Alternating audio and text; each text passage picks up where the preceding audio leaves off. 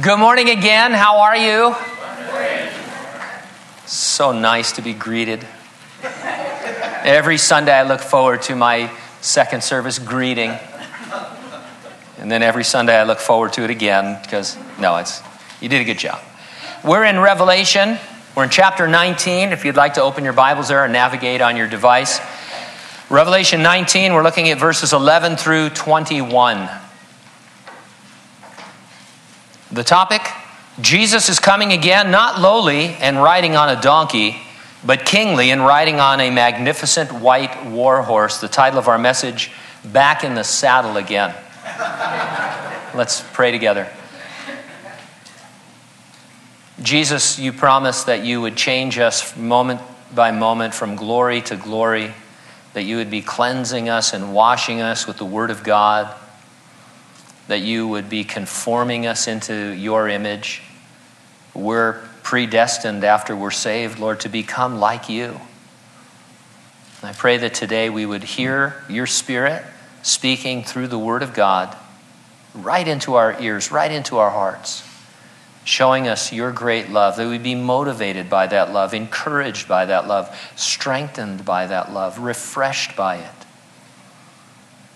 That we would realize there is no other love that's like your love. That it's everlasting, that it's pure, that it's amazing and awesome.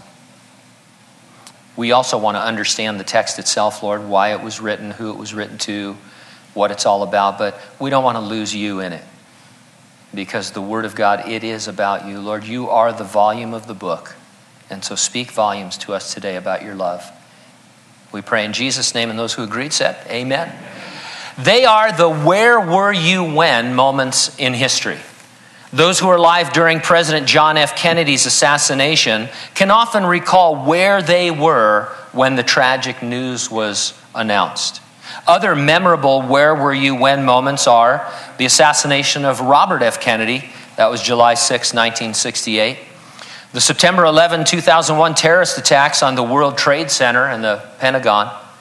The verdict in the O.J. Simpson trial, June 12, 1994.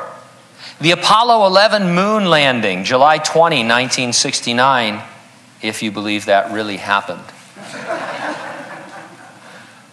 As Christians, we have a unique view of history. We have prophecy, which is history written by God in advance. Instead of asking, where were you when, we can ask, where will you be when? There are two dramatic prophetic events whose certainty demands we ask ourselves and others we love that question. The first is the resurrection and rapture of the church. Jesus is coming in the air to take the believers of the church age home to the place that he has been preparing for them in heaven. He will raise the dead in Christ, then living believers will be transformed in a moment of time faster than the twinkling of an eye. He's promised to do it before the 7-year tribulation on the earth, and he says it's imminent. It could happen at any time. Where will you be when that happens? Will you be in heaven with the Lord, or will you be left behind? It's a serious question. The second prophetic event is the one we're going to read about in our text. It's the one all of history is moving towards.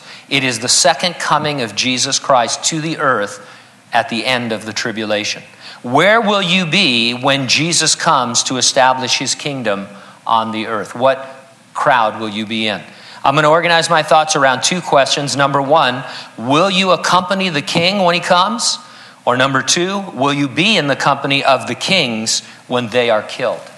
Let's look in verses 11 through 16 at accompanying the king. The Green Bay Packers have the most famous waiting list in sports with more than 100,000 names waiting for season tickets. The team's website says the wait is over 30 years. It's a common custom in Green Bay and other Wisconsin cities to put a baby's name on the list as soon as the birth certificate is obtained.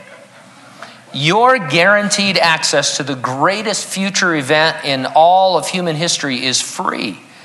All you need to do is get saved by grace through faith in Jesus Christ. Once you're saved, you'll be resurrected or raptured when Jesus comes for the church. And once you're saved, you'll accompany the Lord from heaven to earth in his second coming. And so we pick it up in verse 11. Now I saw heaven opened, and behold, a white horse. And he who sat on him was called Faithful and True. And in righteousness he judges and makes war. There's a scene in The Lord of the Rings, The Two Towers, where Shadowfax appears for the first time. He's the magnificent lord of all horses. I don't know why, but it cracks me up. I think they spend entirely too much screen time with Shadowfax. But something like that is going to happen as the Lord returns. Only, of course, the horse won't be the center of attention. The Lord will. But can you imagine the sky cracking open and Jesus returning on a white steed and millions upon millions of the church and angels following behind him? Wow. Now we're told that Jesus is called faithful and true. These seem to be shout-outs as the Lord appears. I mean, he is faithful and true. We could describe him that way, but those witnessing his return seem to call this out. Faithful captures the fact that his coming has been the unwavering plan of God from eternity past. Promising in the Garden of Eden to save lost humanity, God the Father has worked providentially throughout history, and Jesus never, ever wavered in his commitment to go to the cross. One of the great things about the revelation of Jesus Christ is that everything comes together. And we see here in the second coming that the plan of God from eternity past, then into the garden, then throughout all of human history is going to come together exactly as the Lord has promised. Faithful. True can mean a lot of things, but with regard to Jesus' second coming, it establishes that the plan of God was the only possible way for men to be saved and for the universe to be restored. Jesus is not a way to forgiveness. He is the way, the only true way for sin to be atoned for and for you to be justified, sanctified, and ultimately glorified. It is right for him to judge the nations and make war with them. By the end of the tribulation, these men and women have determined their fate by their individual personal decisions to reject God's free offer of salvation. Besides that, we've seen their wickedness is extreme. This dramatic display of judgment comes only at the end of a long time of grace, patience, and mercy. There is no rush to judgment with God. And that's why we call this series the grace of wrath. Yes, his wrath must be poured out against sin, but not in a context of bitterness or anger, so much as in a context of grace, always reaching out to lost men and women. In verse 12 it says, his eyes were like a flame of fire, and on his head were many crowns. He had a name written that no one knew except himself. John had undoubtedly looked into Jesus' eyes many times in the 3.5 years he had followed the Lord on the earth. Not once did he describe them as a flame of fire.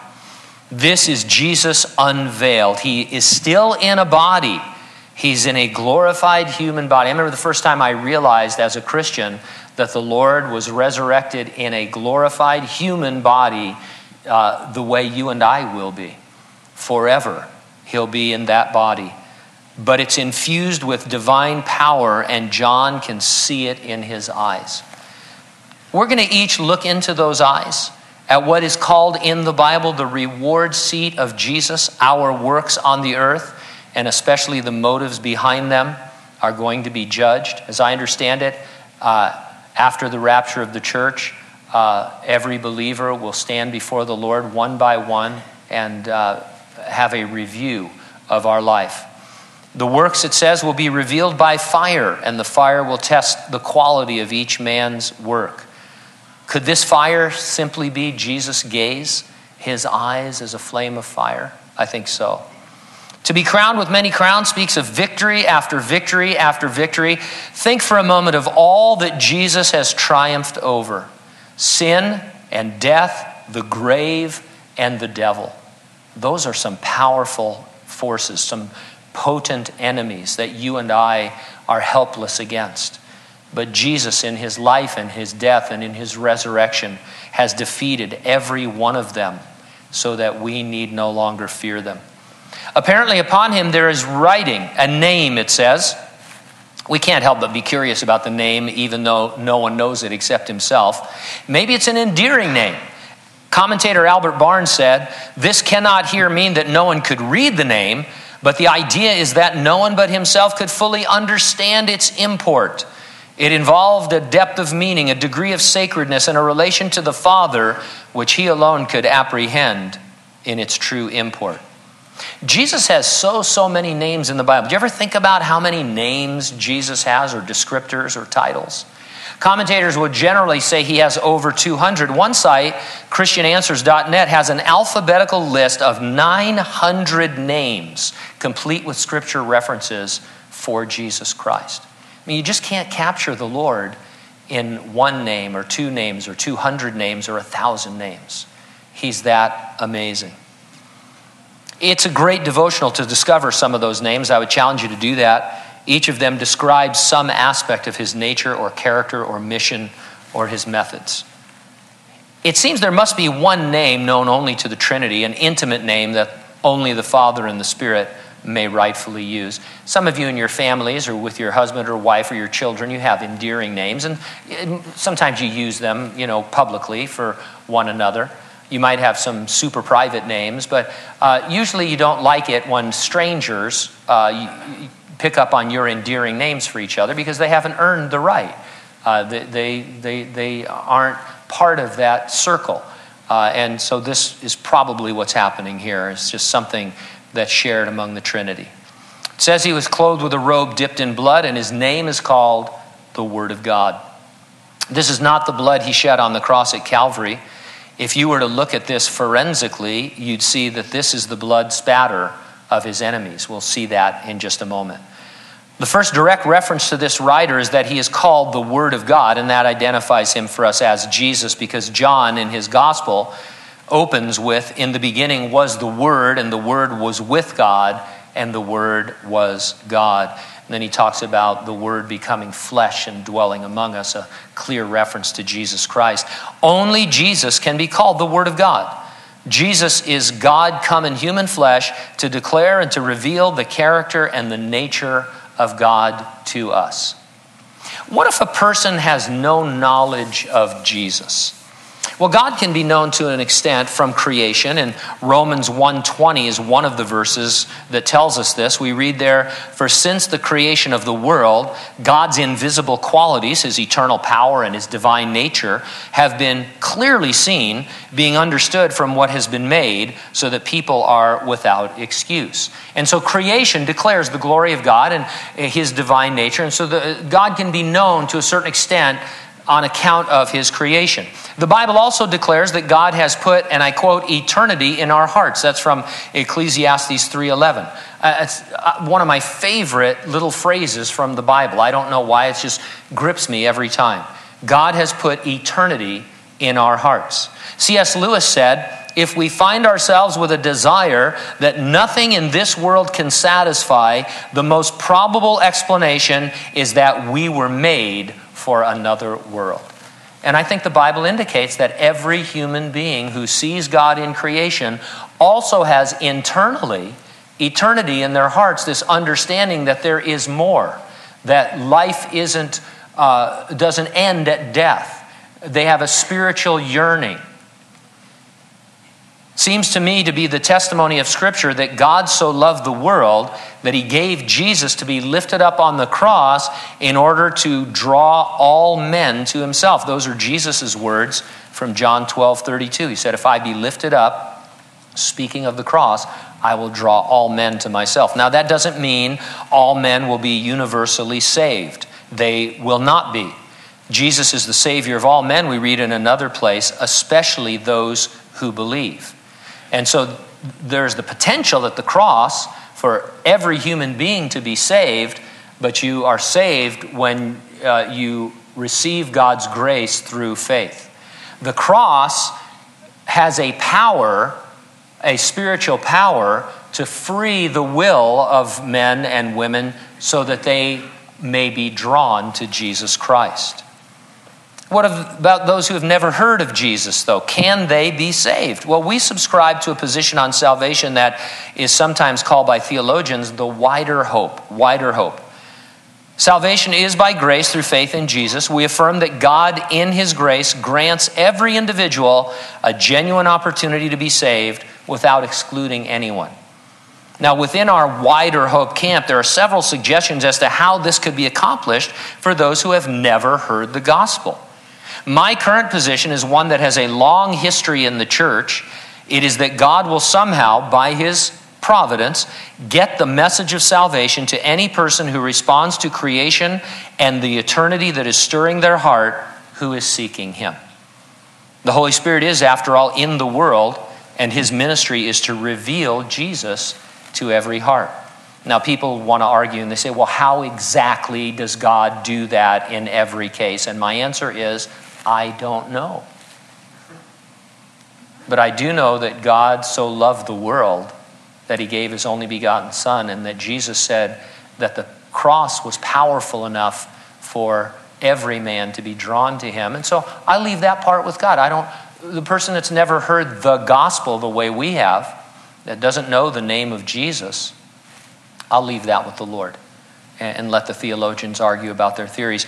Normally the person you're talking to is using it as a smokescreen to say something about God, and the reality is they are hearing about Jesus. I don't know about the pygmy in Africa, but I do know about you. I'm giving you the gospel and you're without excuse, so what are you going to do? That's what it comes down to. Verse 14, the armies in heaven, clothed in fine linen, white and clean, followed him on white horses. You've heard the old joke, I went to a fight and a hockey game broke out. Well, at the second coming of Jesus, we are coming back with him, and we'll be clothed in fine linen wedding garments. We saw that in the beginning of the chapter. We're coming to our marriage supper, but a fight is going to break out. It's a little thing called the Battle of Armageddon. Not to worry, we're not going to do any actual fighting.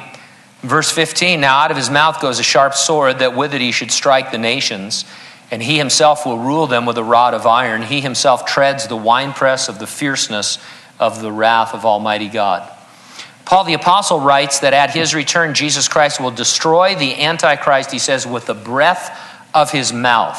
And so these are metaphors, the sword coming out of his mouth, the breath of his mouth, for the spiritual power wielded by Jesus. His words strike the nations. You know, the Bible says in Colossians and elsewhere that Jesus created all things, that he is the creator. Someone who can speak a universe into existence is going to have no problem saying a few words that destroy all of his enemies on that fateful day. And so there's not, if your idea is that Jesus is going to come back as a ninja with several swords and, you know, just about go down, but at the end cut off the head of the dead, that's not the way it's going to be at all. There's not going to be a whole lot of fighting. It's going to be a whole lot of feasting, as we'll see, by carrion birds as they come and eat the flesh of Jesus' enemies. Now, in the Greek of Revelation, this verb to rule is a word I can't pronounce, but I'll try anyway. It's poimenin, which signifies to shepherd. The Lord rules the nations as a shepherd king with a rod who both protects his own people and destroys his enemies. Now, the rod of the shepherd, it's actually an amazing tool. When the shepherd is afield with his flock in the high country, he obviously carries a minimum of equipment. In the Middle East, the shepherd carries a rod and a staff. As far as I can tell from reading, the rod has three uses. First, it's used for protection. The shepherd spends hours practicing with the club, learning how to throw it with amazing speed and accuracy. It's a weapon of defense for both himself and his sheep. So it's more than just a club. I mean, this guy can let it go and nail stuff. Now, unlike Captain America's shield, it doesn't come back to him. He has to retrieve it, but they're pretty accurate. Second, it's used to discipline the sheep. If the shepherd saw a sheep wandering away from its own, or approaching poisonous weeds or water, or getting too close to danger of one sort or another, he could throw the club at the sheep and it would go whistling through the air until it hits it and startles it. I remember when I was a teenager, we had a dog. It was part Doberman, part shepherd. It was just crazy. And I took it to obedience training, which was a waste of time, and probably because I needed the training more than him. But one of the techniques that this particular trainer used was he had us throw things at the animal when it was off leash. and not obeying. And he said, don't let him see you. But then and I got hit more than the dog because of all the other training people, And so nobody's accurate with this. You're trying to hit a dog from 10 feet. It's ridiculous, but these shepherds, deadly accurate. And third, the rod is used to examine and count sheep. In the terminology of the Old Testament, this is referred to as passing under the rod. Ezekiel 20:37, God says, I will cause you, talking to Israel, to pass under the rod, and I will bring you into the bond of the covenant. This meant not only coming under the owner's control and authority, but also to be subject to his most careful, intimate, first-hand examination. A sheep that passed under the rod had been counted, but it also was looked at as the shepherd would take the rod and go through the wool to see if there were any parasites or injuries and things like that. And so Jesus Christ will be the shepherd king of the world in those days, and it's not a weak image at all. It's an incredibly strong, intimate image of the rule of Jesus Christ. Now, the winepress. That's a terrifying image of judgment. It seems to be borrowed from this passage in Isaiah 63. Why is your apparel red and your garments like one who treads in the winepress? It's because I have trodden the winepress, and from the people no one was with me. For I have trodden them in my anger and trampled them in my fury. Their blood is sprinkled upon my garments. I have stained all my robes. Like grapes being crushed in a vat, so will the armies of men be defeated by the Lord.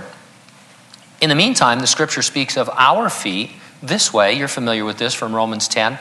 How shall they preach unless they are sent? As it is written, how beautiful are the feet of those who preach the gospel of peace, who bring glad tidings of good things. I don't know when it became part of the news media's favorite statements, but somewhere along the line they started talking all the time about having boots on the ground.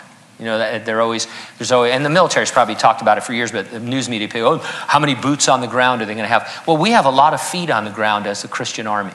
Millions upon millions of feet all over the globe, sent with the gospel of Jesus Christ, with the good news, penetrating regions for God's good and his glory. Verse 16. He has on his robe and on his thigh a name written, King of Kings, Lord of Lords. Here are just three ways of the many suggestions to understand this imagery. Jewish scholars, number one, insist that the word translated thigh would in Hebrew be the word banner. I'm not sure if that's true or not. It seems a stretch, but maybe they're right. Thus they see Jesus with a long flowing banner upon which is written, King of Kings and Lord of Lords. Others say, secondly, that it could be a reference to his thigh as a sword that would be strapped to the soldier's thigh. Now, I think this is unlikely since Jesus doesn't really need a physical weapon, since we've just understood that he defeats his enemies by the word of his mouth, by the word of God. And then some say that Jesus has a tattoo. And I say, yeah. Now, Jesus doesn't need a name tag. Everybody's going to know it's him. I mean, when the Lord comes back, it's not one of, it's like, is that a bird? Is that a plane? No, I mean, everybody's going to know it's Jesus. And so what's happening here is his role is being designated because, Jesus came a first time, didn't he? And he came very differently. And people were confused. What are you doing in Nazareth? And why aren't you doing anything for the first 30 years? And what are you doing now? How come you're not establishing a kingdom? And so when he comes back, they're going to know it's him. And there's going to be this writing somewhere, a banner on his thigh, however, that says King of Kings and Lord of Lords. And you know what it means? He's coming to plant the flag. He's coming to plant the flag. And that flag that history is moving towards, I am the King of Kings and Lord of Lords, always have been, always will be, but from this point forward, there's no opposition that I will not immediately destroy and put down. I am taking back what was lost from this point forward, and he plants that flag. Now, the believers of the church age, the church, Christians, are among those who accompany Jesus at this time. Where will you be when that happens? You can accompany Jesus if you get saved before you die or before the rapture. So if you're not a Christian today and the Lord comes in the rapture, or God forbid you die before you receive Christ, you will not be coming back in this glorious scene. There's another destiny for you that you don't want. Most of us know that we're going to accompany the Lord.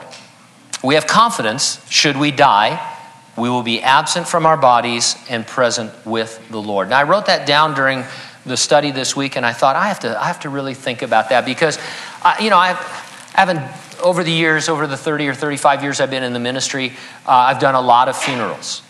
And I almost always, at some point, quote from Corinthians, to be absent from the body is to be present with the Lord. And that is such a tremendous statement. If you just meditate on that for a while, it's just mind-boggling. And so here's a funeral, and the individual is a Christian. And of course, you're grieving and you're sad and you feel a sense of loss. And this side of heaven, it's all suffering and sorrow. And maybe they died young. Maybe they had an extended illness. Maybe it was an accident. Who knows? But it's just that thing. And then you realize, somebody says, or in your heart, the Holy Spirit whispers to you, to be absent from the body is to be present with the Lord.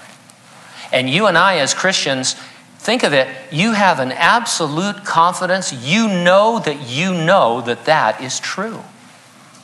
You don't get up and say, well, I'm hoping that to be absent from the body is to be present with the Lord. Who could know? You know, because Jesus rose from the dead. You have the Word of God. You have the Spirit of God. Do you understand what a comfort that is? That's the only comfort that is possible at that moment. And you've seen it. People get up at the funerals of unbelievers, and they give them their eulogy and say, well, I'm sure Joe is in a better place. He's, doing what he loved. God saw that he needed somebody to barbecue, and so he picked Joe, and, Joe's up there flipping burgers for God. It's a lame attempt to say, you might as well get up and say, I have no idea where Joe is. Can anybody tell me where Joe is? And you and I can. And so think of it. Don't just pass over that lightly. To be absent from the body is present with the Lord. You, if you die before the rapture, you'll accompany the Lord in this great second coming. We believe the rapture is imminent.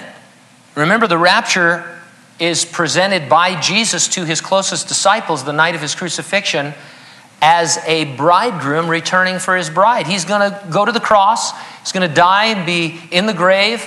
He's going to rise from the dead. They're sorrowing. And he says, listen, don't let your heart be troubled. You believe in God, believe also in me. Here's what I'm going to do. I'm going to leave to build you a house. Then I'm going to come back for you, and I'm going to take you where I am. And the Jews in the crowd, which was all Jews, they would say, wow, that sounds like a wedding. That sounds just like a Jewish wedding. And Jesus is saying, yeah, that's because it is. Because I am your bridegroom. And in that system, with the bridegroom gone and the bride on the earth, there is a constant anticipation and a constant thrill, really, of seeing one another and of being together.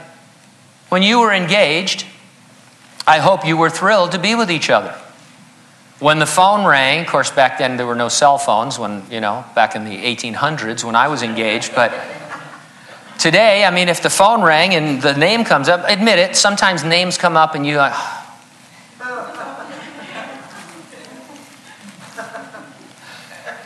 if the name came up and it was your fiancé, you're excited. You're thrilled. If the mail came and there was a note from that person, or they showed up secretly or whatever, there was a thrill. It was romantic. And this is what Jesus portrays our life ought to be. Now, we kind of fall out of love with Jesus. He says, look, you're constantly leaving your first love. You need to get back to it. But we can have this kind of a sense. So often we portray Christianity as, well, here's what you need to do for God. You need to do these 5 things or 10 things or 1 thing or whatever. And Jesus is saying, I'm going to come back for you. You don't know when. Be ready. Like a bride is ready for her bridegroom. Looking good, feeling good, ready to go. It's a whole different way of looking at the Christian life. We really ought to be happy campers as we're journeying in these temporary tents on our way home, because we expect to be raptured. But if not, hey, we're going to die and go to be with the Lord. We can't lose. We got it covered. Verse 17 through 21, will you be in the company of the kings when they're killed? Repetition is often instructive when studying a passage of Scripture. When you see a word repeated, it's repeated for a reason. The word flesh is repeated 6 times in these next verses. It has a very literal meaning. It refers to the skin and muscles of the Lord's enemies at his second coming. Their flesh will be eaten by scavenger birds. It will be a feast for them as they pick away at the carcasses of the fallen. We also talk about non-believers figuratively as bringing forth the works of the flesh. We mean that they produce awful things from their unredeemed human nature.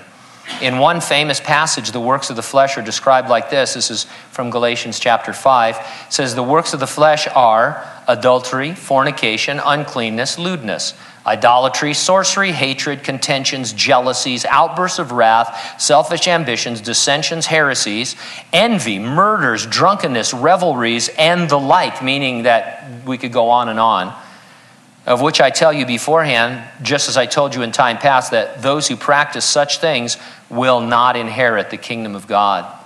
Jesus is coming to establish the literal kingdom of God. These will not inherit it because they are of the flesh, having never received the Lord as their Savior. And so verse 17, I saw an angel standing in the sun, and he cried with a loud voice, saying to all the birds that fly in the midst of heaven, come and gather together for the supper of the great God. An angel blocks out the sun on account of his own brilliance. He's brighter than the sun. He calls out to birds that have gathered in the valley of Megiddo. All of the world's remaining scavenger birds come and fill the sky. They literally feast on the flesh of the fallen. We also see the failure of the flesh from a spiritual standpoint. This scene is presented with what one commentator called repellent realism. It is purposely revolting and nauseating in order to emphasize how revolting and nauseating fallen man is in his natural state. So this is really going to happen, but it also shows us that, this is what it means to be in the flesh. It's an ugly, nauseating, repellent thing. There must be something that would repel you or nauseate you if you came across it. Well, that is what our reaction ought to be to the things listed in Galatians and to any other works of the flesh. We become desensitized sometimes to sin because it's all around us, especially in our digital culture now. We see so many things that you wouldn't have seen even 10 years ago, certainly 20 years ago.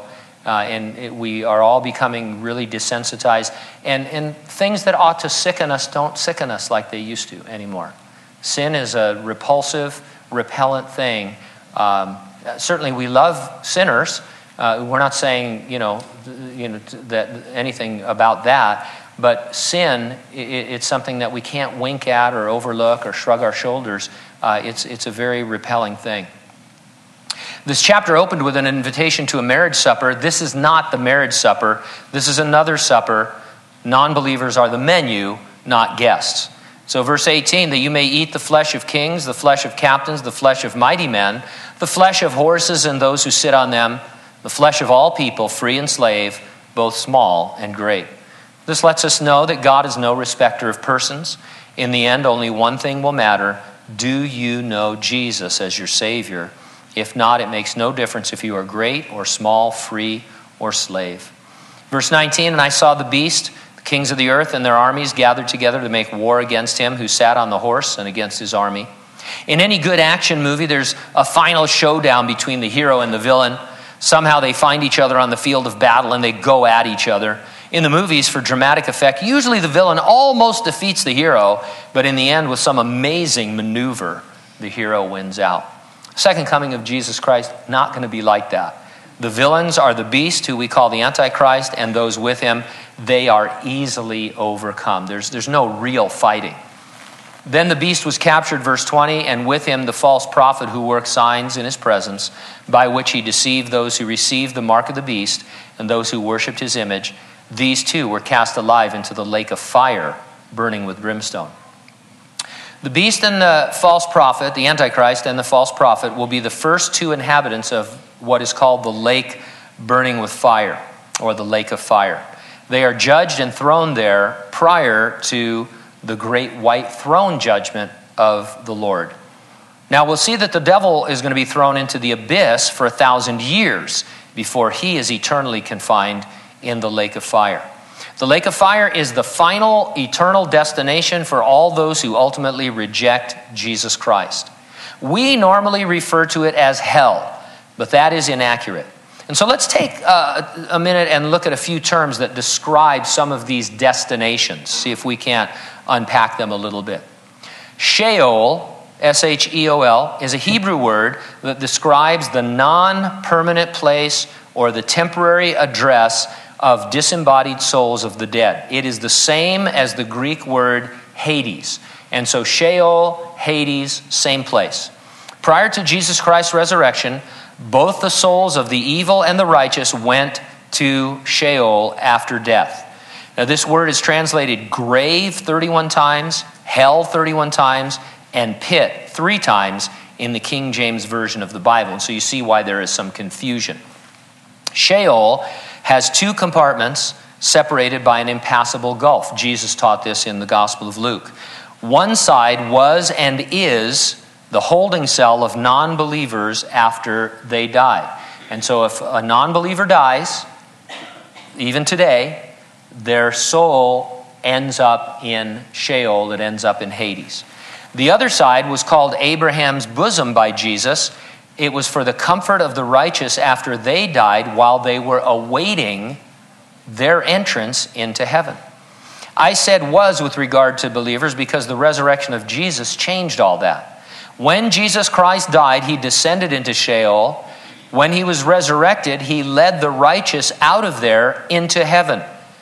Since then, the souls and spirits of all saved people go directly to heaven when they die. To be absent from the body now is to be present with the Lord if you're a Christian. The lost still go to Sheol, as I said, and they join the lost of the Old Testament in torment on one side of the gulf when they die, awaiting their resurrection. Then there is Gehenna. It's translated hell all 12 times in the King James Version, it appears. It is used to refer to the permanent place of torment for the soul and the body. It's called a place of fire that never quenches.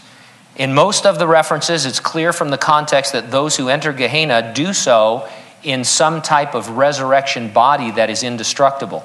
For this to happen, it must occur after the resurrection of the damned at the great white throne judgment. And so Gehenna is the lake of fire described in Revelation. It is presently uninhabited, but the beast and the false prophet will be cast into it at the end of the tribulation.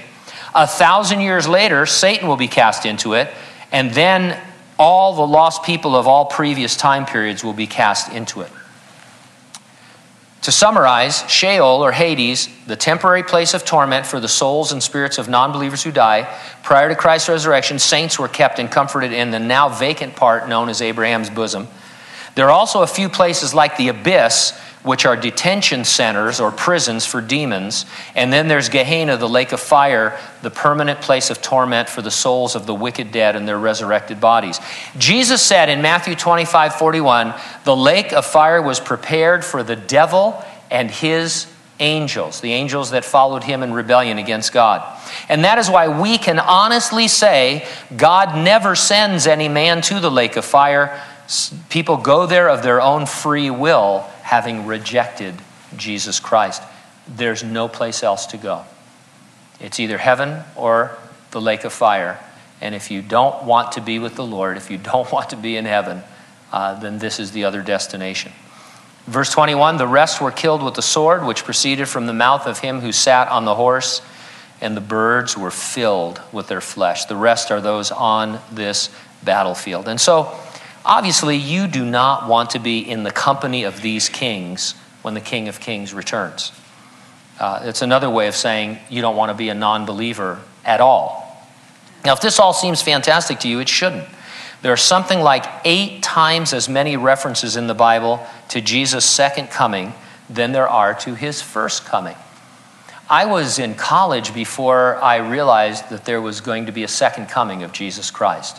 I was reading a poem by William Butler Yeats called The Second Coming. And I had no idea what he was talking about.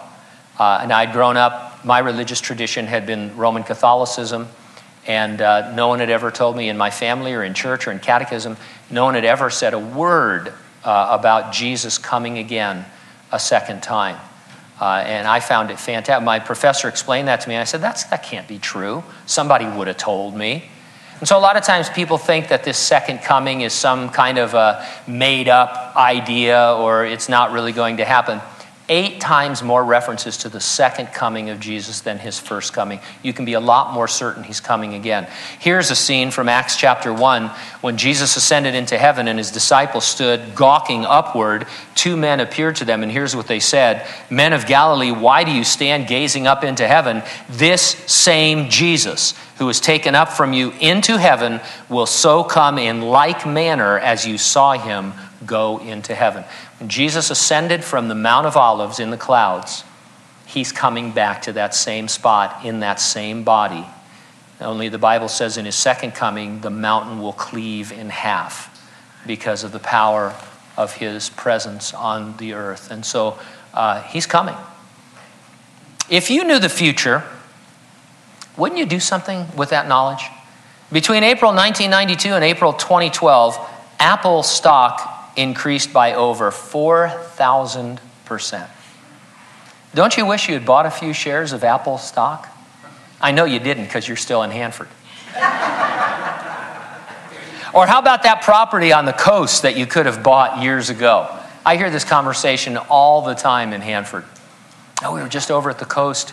Yeah, we could have had a place for $10. Now it's worth $20 million. I could kick myself. Man, if you knew the future, that it was said, if somebody came back and said, hey, I only got a few minutes, but it's 1992. Apple stock is 93 cents a share. You should buy some of that stuff. Like as much as you can, because in the year 2012, you're going to be a millionaire. Well, you would do something about it if you knew that it was true. Now, what I'm talking about here, the future we're talking about, the stakes are much higher than that. If you're not a believer in Jesus Christ, these things are going to happen. Jesus is coming to rapture the church. But before that happens, you could die. And then after that, Jesus is coming a second time. Where will you be when those things take place? You can decide right now.